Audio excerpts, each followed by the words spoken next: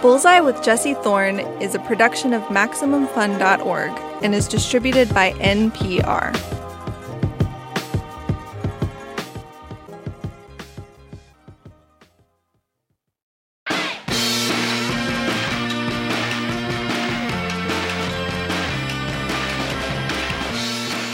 It's Bullseye. I'm Jesse Thorne. The Broadway musical A Strange Loop starts at intermission. The lights go down, and center stage you see an usher, sort of classic Broadway usher, red jacket and black pants, the whole thing. He's working intermission, but the usher is the star of the show. He's surrounded by 6 figures wearing beige jumpsuits. Each person represents a different thought. Some of them have questions about the show he's working at, a Disney musical. Others ask about the show he's writing in his free time. How many minutes till the end of intermission? Is that how the show should open? Should there even be a show? No, it should start with what he's thinking, which is just a cursor blinking because of all of the directions that the narrative could go. A Strange Loop is a musical about writing a musical. It's about the usher, whose name also happens to be Usher, and his life, his parents, his friends, his self-doubts, his aspirations. It's also about identity. What does it mean to be a black gay playwright? What does it mean to write a work of art about blackness or queerness? And for whom is that art? A Strange Loop explores some very big ideas in its hour and 45-minute runtime, but it is also funny, approachable, and very catchy. A Strange Loop was honored as Best Musical and Best Book of a Musical at the most recent Tony Awards. Our correspondent Julie Klausner caught the show on Broadway, and she fell in love right away. So she sat down with Michael R. Jackson, the creator of A Strange Loop. Before we get into the interview, let's hear another song from the show. This is called Periodically.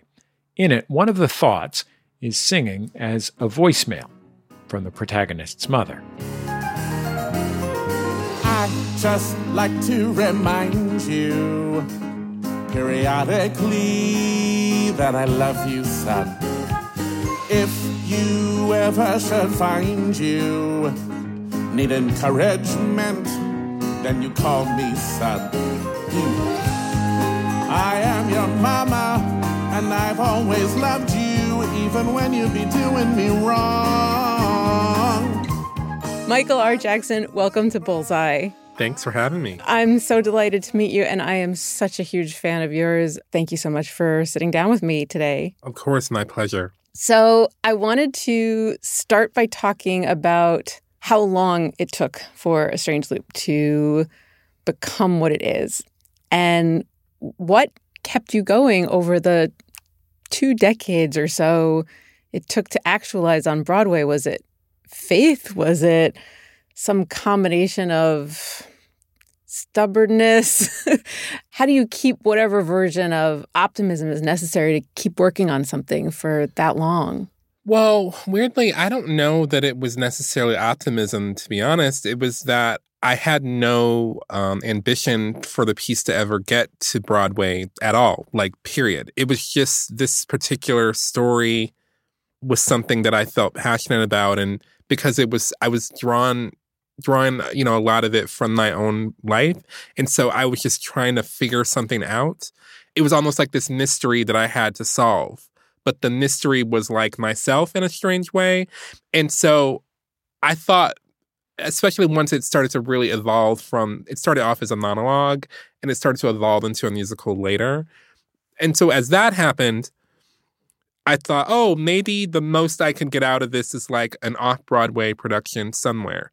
And so then, when that happened, that for me at the time was like the zenith of whatever would happen with it. And even that wasn't something that I had an ambition with all along. It was just I wanted to crack this story and this character and these thoughts that, he had in his mind. And so doing that, and also just in life, I did not have a plan B at all. It wasn't, there was nothing I had to fall back on. I was working all of these jobs. I was ushering. I was doing anything else. And then that, I hated that. And so the only thing I had left was the thing that I liked, which was writing the story. And so just that sustained me itself. I just think about how I can't even read something I wrote a year ago without cringing, and for having worked on it for so long, how your relationship to your younger self changed and your younger versions of your writing changed so that you could integrate it into a more sophisticated piece. And was that challenging? You know, it was challenging because the form of A Strange Loop itself is one that's like constantly trying to refine itself. And like, so there's always more. There's always something else that can be fixed or changed or whatever. Especially as me, the person, and also the artist gets older and gets more distance from it, I see more things. I'm like, oh, I wish I'm not in that same space anymore. I wish I could change this part or that part or whatever. But the truth of it is that the musical is about someone who's 25 going on 26. I'm 41 now. So like I'm now different. So there are things that Usher says and does in A Strange Loop that I'm like, I wish I could change it to this or that. But I can't do that because I have to let him as the character be where he is to have the story that he's having to get to the point that he gets to by the end. And that's why, like, even though I could go in and make more changes later, I'm not going to do that. I took, 18 years to sort of really figure out that story. And at a certain point, I have to leave it be. How did you know when you were done? How did you know to stop? Was it helpful to have collaborators to say, stop, it's there? That was part of it. But it was also like, getting to Broadway, I think, in many ways sort of helps, I literally had to stop at a certain point because I had to give it to the actors and let them, have their show. But also, I think just because so much of the development of the piece came from my own personal development, I had to get to a place where I was sort of like, nothing's wrong with you. That's what the character's story is about someone trying to figure out what's wrong with them. And so then making peace in my own life helped me sort of make peace in the art. And so I got to a point, when we got to Playwrights Horizons, I said, stop. Then we did it at Woolly Mammoth, and then I got to a certain place, and I said, stop. And I was still fine-tuning. Then we got to Broadway, and I was like, we got to a certain place, and I was like, we have to stop. And it just was, for good or for ill, like, this is the story.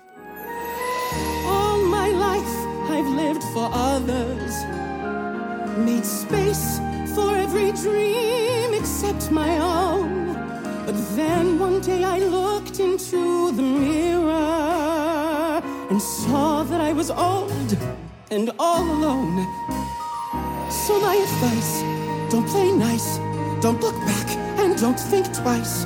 Don't let doubt get in the way of what you want. Just roll the dice, stay the course, seize the day, ride your horse into the fray. Live your life and tell your story in exactly the same way. There is so much in the show that acknowledges the presence of a white audience in the sense of the ensemble saying, we shouldn't be talking around these white people about these things. There is also so much, I don't know if it's as stated by the cast, but there are things in it where I was sitting there thinking, we can't talk about this around the straight people. I wonder what your relationship is with, I guess, whether you hesitate about how people who would consider you as other perceive your work, or whether you kind of enjoy exposing parts of life that they are not usually visible to folks who don't see those parts of life. So something that's really important to me as an artist, and that has become like really like super even more important in the last couple of years, is the idea that I have to be free. I have to be free to express myself however I want to express myself. And what that means, particularly as a Black artist, is that I cannot and I will not operate from a place of fear. So that means like I have to be willing to be vulnerable artistically in front of whomever shows up, and not worry so much about what are they going to think, or what are they going to think, or am I saying too much, revealing too much, whatever. Like, I have to be open. And so it's not that I get any sort of thrill or anything from like making people squirm or anything like that. That I don't really care about that. I'm more interested in like inviting people to have authentic responses to whatever it is that they're seeing and hearing, and just not getting a, like it's just like I know it's the only thing I can come back to is I have to be free as an artist. Like there's so much in the world that's always trying to constrain us in one way or the other. And in art is the one place where you have full sort of authority. And I find that to be really powerful, especially in a world that I often feel like, oh God, I can't do this. I can't do that. Everybody says don't, everybody says don't, everybody says don't, it isn't right, And so in my writing, I'm just going to go there, like wherever there is. And often going there is a discovery for myself of like, when I first set out to write A Strange Loop, I didn't know where it would end up, not just in terms of where it's performed, but like the literal dramatic arc of it. I didn't know that Usher would sing the song that he sings at the end, or that he would say, maybe my biggest problem is the pronoun I, like that. But that feels like meaningful to like get to allow whatever has to happen to get that character to that place of confronting his I. And to do that requires a fearlessness, which cannot be worried about what are white people going to say? What are black people going to say? What are straight people going to say? What are gay people going to say? What are, they're going to say whatever they're going to say. And I just need to let them say it and experience it. And I'm going to say what I need to say as well. Cause even with those actions, I'm stuck with who I am. Someone whose self-perception is based upon a lie. Someone whose only problem is with the pronoun I. Maybe I don't need changing. Maybe I should regroup. Cause change is just an illusion. Just an illusion. And I is just an illusion. Just an illusion. Just an illusion. If thoughts are just an illusion. Just an illusion. Just an illusion. More with Michael R. Jackson and Julie Klausner after the break. Stay with us. It's Bullseye from MaximumFun.org and NPR. Strange loop.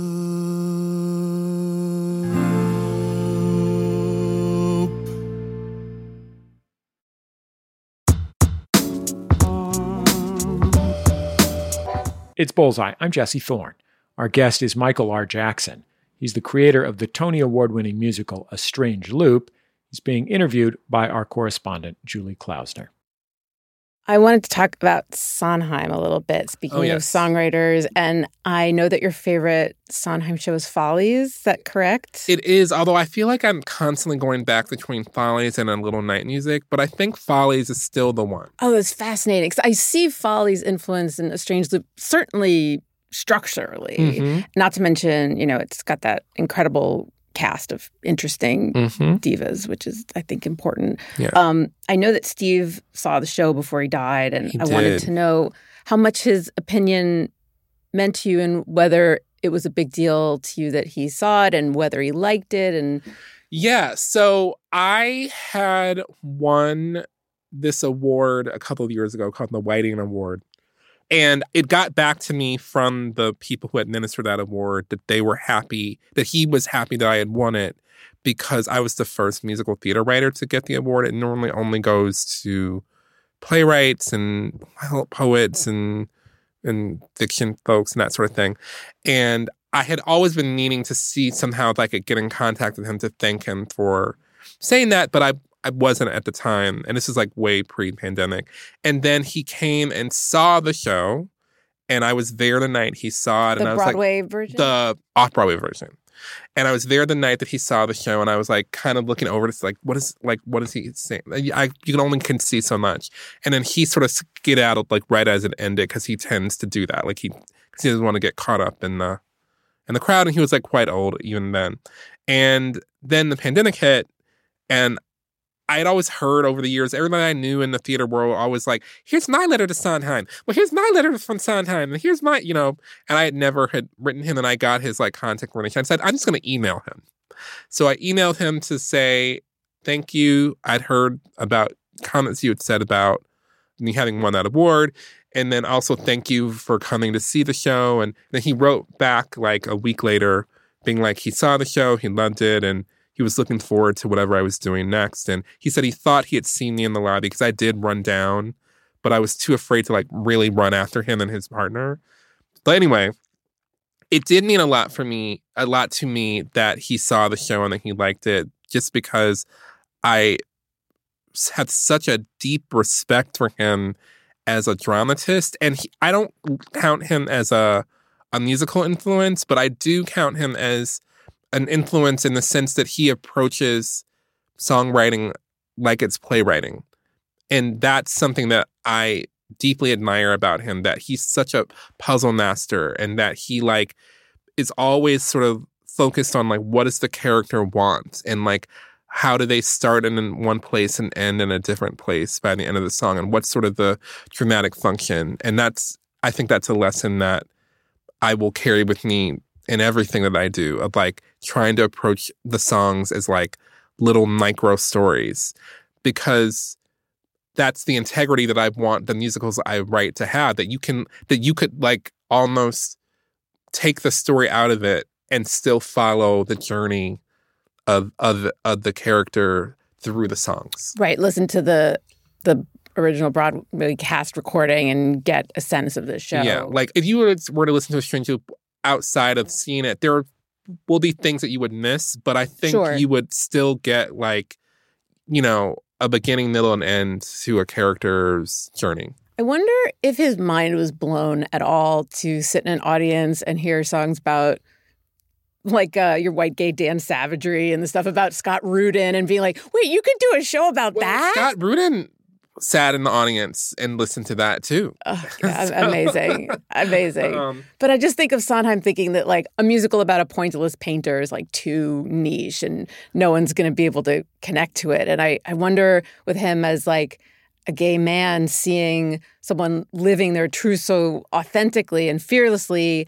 And I wonder if, having been from the generation he was and knowing his attitudes towards theater, like if he was like, wait, if I could have done this, I could have done so much more.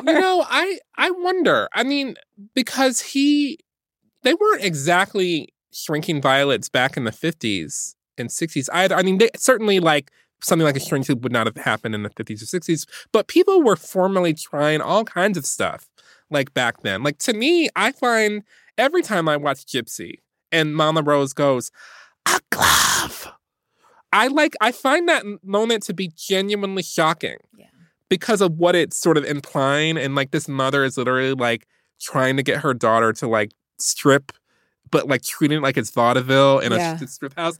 And so like, well, this stuff with the mom and A Strange Loop, he was like, yes. Yeah. Like, oh yeah, because he has his mother thing. So I like to imagine that he maybe felt like, it was a part of a tradition, which I very much feel, connected to the tradition of musical theater for all its problems and in the sort of producing of it.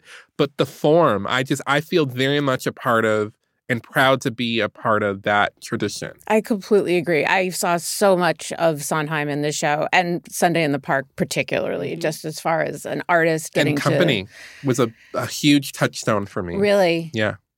Because it's about this like singular figure with all of these. The Bobby Baby and the Usher. But like also just like this guy and all his married friends, their voices. Of course. In his head. Like that was like a huge touchstone for me. Well, I'm working sure on the show over the years. I'm sure he connected to it very personally and deeply. And I just think about him in a different time and sort of seeing what he gave birth to and feeling a tremendous sense of pride, because I absolutely think that you're on the same level. Oh, thank you. That's so kind.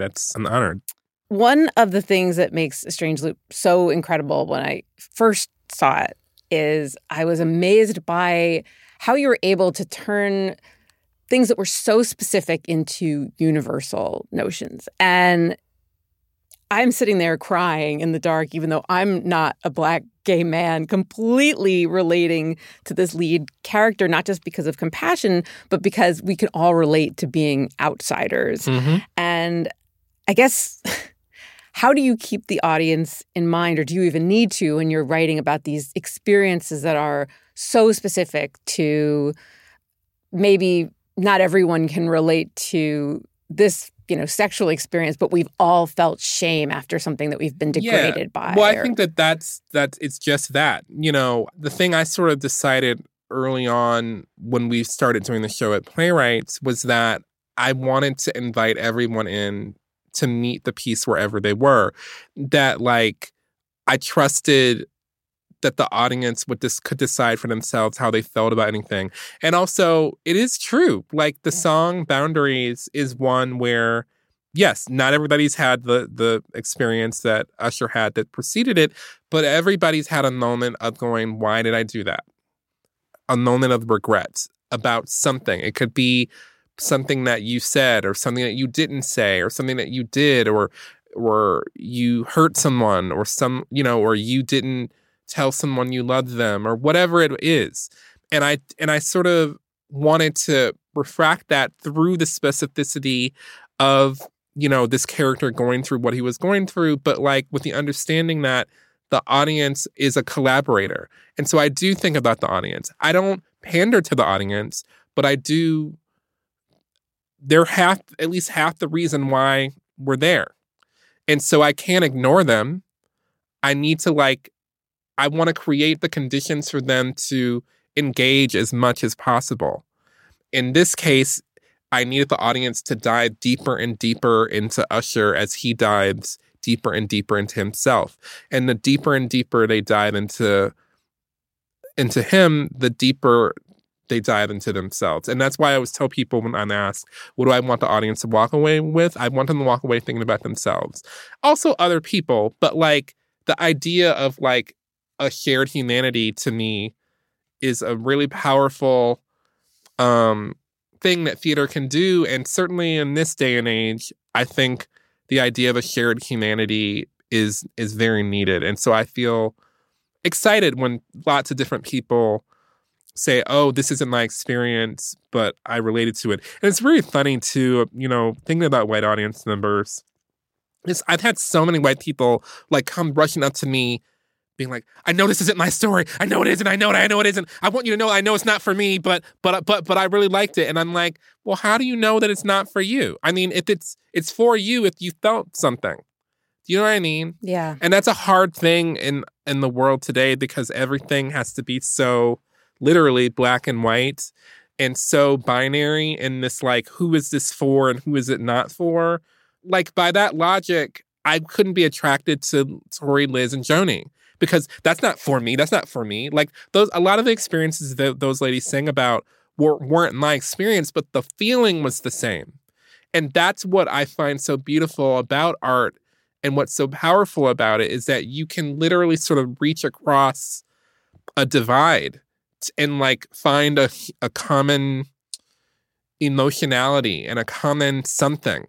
And I think that's very, very important and that we should not lose sight of it in this zeal to assign everybody, their lane that they're in. Yeah. And I wonder if that connects to what you were saying earlier by using this work to sort of heal yourself and come to a place where you didn't hate yourself anymore, if feeling connected to a common humanity helped in that way as well. Yeah, I think so because I started writing the show as a monologue from a place of pure isolation. So, in a way, this thing that started off is I felt so alone, so misunderstood, so unheard, just in my own little vacuum of self. And in working on the piece, I got to connect with so many people. And that's somebody hold me too close. Somebody hurt me too deep. Somebody sit in my chair and when I sleep and make me aware of being alive. I didn't want to feel so alone. Because alone is alone, not alive. I have a question that's very specific to the show, which hopefully everyone will get a chance to experience either live or through the original cast recording, or hopefully it'll be filmed. You have 6 actors on stage who play Usher's thoughts.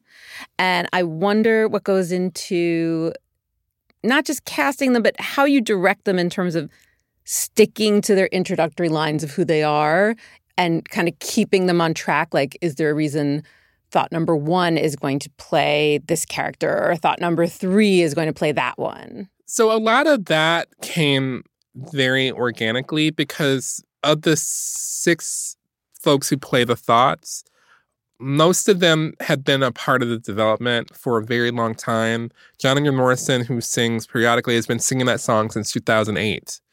And so everybody in the room over the years of working on it really sort of developed their thought in a way. Like, we moved some folks around a little bit, and we divided some tracks up and reassigned some tracks as we saw like what we were trying to build overall. But like, a lot of that came from just sort of the relationships that were formed in the room with the people and like with those actors. And like, it just became very clear who should do what. Especially as I was like going, oh, I need this scene. Well, I always call it the reality show scene is what I call it, when the family's just like going crazy in the living room. And I was like, oh, it's like very clear that like James should be the mother in that scene, in part because of just his natural instrument. And like, oh, and then we need, you know, Antoine to be the dad. Like, and just moving those pieces around to playing to everybody's strengths, you know? And so it was a real organic process. We want to know what's going on in New York. We want to know what's going on in your life. With people there living any which way. And to heck with what the BIBLE say. We want to know what's going on in New York. We'll wrap up with Michael R. Jackson in just a minute. His musical A Strange Loop has moments of autobiography, characters based on people in his own life, and when we come back, we'll talk about what it was like showing the play to his family.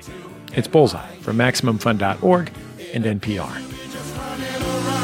Without any direction. Without any direction. Without any direction. If that's what you really wanted to do, then why ain't you just stay here? 'Cause you're selfish. Every time we call you up, you just Most game shows quiz contestants about topics they don't even care about. But for more than 100 episodes, the Go Fact Yourself podcast has asked celebrity guests trivia about topics they choose for themselves. And introduced them to some of their personal heroes along the way. Oh my gosh. Shut up! I feel like I'm gonna cry. Oh my stars. It's so exciting. Join me, J. Keith Van Stratton. And me, Helen Hong, along with guests like DJ Jazzy Jeff, Yardley Smith, Roxanne Gay, and so many more on the trivia game show podcast, Go Fact Yourself. Twice a month, every month on Maximum Fun.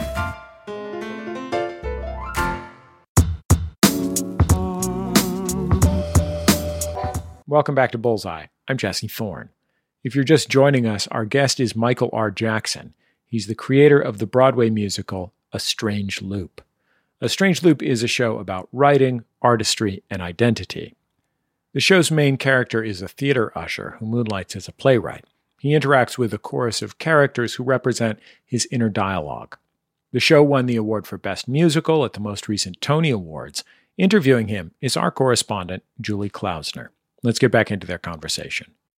I know Terry Gross asked you about how much of the show is based on real things your parents have said and what your relationship is with your folks in terms of the show. So she already got the scoop. But my question is sort of where you got the balance to be free enough to write about your family honestly, knowing that you still wanted them in your life, and write about them in a way that was truthful without worrying about what your family would think.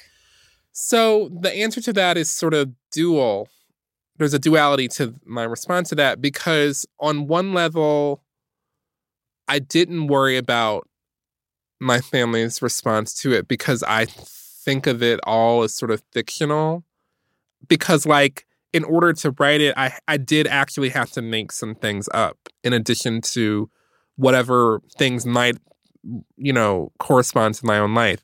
But then on the other side, I was nervous about my parents to see it because my parents are not really theater people at all. And so I was sort of worried about whether they would understand it just as anything, because they don't go to the theater like that. And it wasn't like I was writing Hello, Dolly, And so I just thought they might be like, what is this? And so the balance just sort of came from me deciding to just be fearless. Like, at the end of the day, that always was sort of the answer. Like, if I was afraid to do it, that meant that I needed to do it. Really? Yeah. And so I did that, like, the whole time. And that's sort of how I have to approach everything, because otherwise it's very easy for me to get caught up in the thoughts in my head saying, everybody says don't, everybody says don't, everybody says don't. It isn't right. Right. And so I had to just, like, be fearless and just say and go for it, because I was, at the end of the day, just trying to get to the end of the story. Mm. And so I was afraid and I wasn't afraid, but for different reasons. I wanted to know how your love of soap operas impacts your life as a writer and as a creative person. Well, I mean, sort of in the biggest way is that I have, like, a life. I love story. Like, I love characters. I love people who do contradictory things. I love sort of dun, dun, dun. I love all of that. On the other tip, like, my next musical is literally sort of drawn from my love of soap operas and Lifetime movies and melodrama. It's a musical called White Girl in Danger. And it sort of is exploring this idea of representation, or, sort of what we mean, or what are the implications of this thing that we call equity, diversity, and inclusion. It has some meta elements similar to A Strange Loop in a way, but it's an even deeper, sort of weirder thing, because it's set in a made-up soap opera town that I made called All White. And in All White, there are two races and classes of people. And one of them are the All Whites, who have, like, fantastic stories beyond their wildest dreams. And then you have the sort of background characters who have slavery and police violence. And that's what they get. And they just repeat those over and over and over again, until one of them is like, I want in on these all-white stories. And so she sort of wanders, she's sort of granted access to the all-white world. And then suddenly she starts to usurp storylines and be like, I grew up watching Days of Our Lives, and Sammy Brady was like, from the moment she walked into our lives in Salem in 1993, she, like, had a plan. Is that your favorite? It was the one I grew up on. My favorite was Another World until it was canceled. And then it was sort of like, then I fell deeply in love with One Life to Live, but also Guiding Light. I mean, I watched all of them for, like, Did you watch with your mom? Did you watch alone? I watched with my great aunt when I was a little kid. And then as I got older, I would watch on, like, days off and half days. And then I started to record on VHS when I was at school, and I would watch them when I got home while I was doing my homework. And then, like, I got to college and I would schedule my classes around them, but also still recording. And I just got, like, deeply, deeply, deeply into them over the many years. Did you like things about soap operas, like Tootsie or Soap Dish? I love Soap Dish so much. I love Tootsie too, but I don't think I saw that until much later. I think what I love most about soaps is that they're worlds without end. And that the story just continues to play out and repeat and be told again with different people and different characters and today the role of so-and-so is played by another actor, and that's a whole other story. And that there's something about, like, the mortality of thinking about life is sort of going on forever and ever. Like, it's sort of magical to me. And then in terms of White Girl in Danger itself, especially in the last couple of years, as it feels to me like life has become a soap opera. Mm-hmm. There was something about that I need to express in this show about what life has felt like inside of this sort of soap opera, crazy town of like crazy politics but also like in my own life, like watching people in my world, friends, people who like lose their minds, watching me lose my mind, like one day, and getting a Tony, and then some days I would feel like during the pandemic I would feel like I was a villain, and some days I would feel like I was a victim, and going back and forth, and that's something that happens on soap operas all the time. One day, Kristen DiMera, as played by Eileen Davidson, is like the good girl who moved to Salem and was trying to sort of get away from like her evil, stepfather or foster father, Stefano DiMera. And then one day she crossed over to the dark side and she became the bad girl who locked Dr. Marlena Evans up in a secret room in the basement. And there's something about that those stories can have that kind of broad sweep that weirdly feels like a metaphor for life sometimes, even if obviously I'm not locking anybody up in the basement, but sometimes it feels like I'm locking somebody up in the basement. And I just wanted to know finally what you are watching right now and what is inspiring you, or what's just sort of what you're enjoying. So I have mostly been watching old things. So during the lockdown, I got really into Murder, She Wrote, which I had never seen it before. Really? I started watching it during the lockdown because it was something my mom always liked, but I never watched it. And I started watching it, and I've gotten a little busy, but I basically would watch it every night before bed because every episode is self-contained. Oh, God. And just the guest stars on that show are just beyond. Heavenly. They're beyond. They're like butter. Yeah. Yeah. And there's something about that storytelling that sort of ties in a little bit with my love of soaps. Sure. Storytelling, and that it goes on and on and on. And you get to just live with Jessica Fletcher doing the same thing every episode. And there's something very comforting about that. So I've been watching a lot of that. And by the way, when you finish, there's always Columbo. I've heard that Columbo is a similar experience with Peter Falk. You've got your Cassavetes connection. So you've got plenty of guest stars. But also, I started watching, although I fell off, and I need to get back to it, is Cagney and Lacey. And I also really want to see The Love Boat. But it's not available. It's not easy to find. You don't have cable because it's always on that one channel. No, I don't have cable, nor I only have Verizon Fios. But and then as far as new stuff, I watch White Lotus, which I liked a lot. But I tend to not like most new things. It's becoming a problem for me. Michael R. Jackson, what a pleasure. Thank you so much for sitting down with me. And I wish you nothing but good things. I can't wait to see what's next. Oh, thank you, Julie. It was a pleasure to speak with you. Michael R. Jackson, interviewed by Julie Klausner. A Strange Loop is playing at the Lyceum Theater on Broadway right now. Tickets are available. Our thanks very much to our pal and correspondent Julie Klausner for conducting the interview. She is one of the hosts of the very funny podcast Double Threat. She's also a writer. You can see her work in the new Kids in the Hall reboot and on the musical TV comedy Schmigadoon.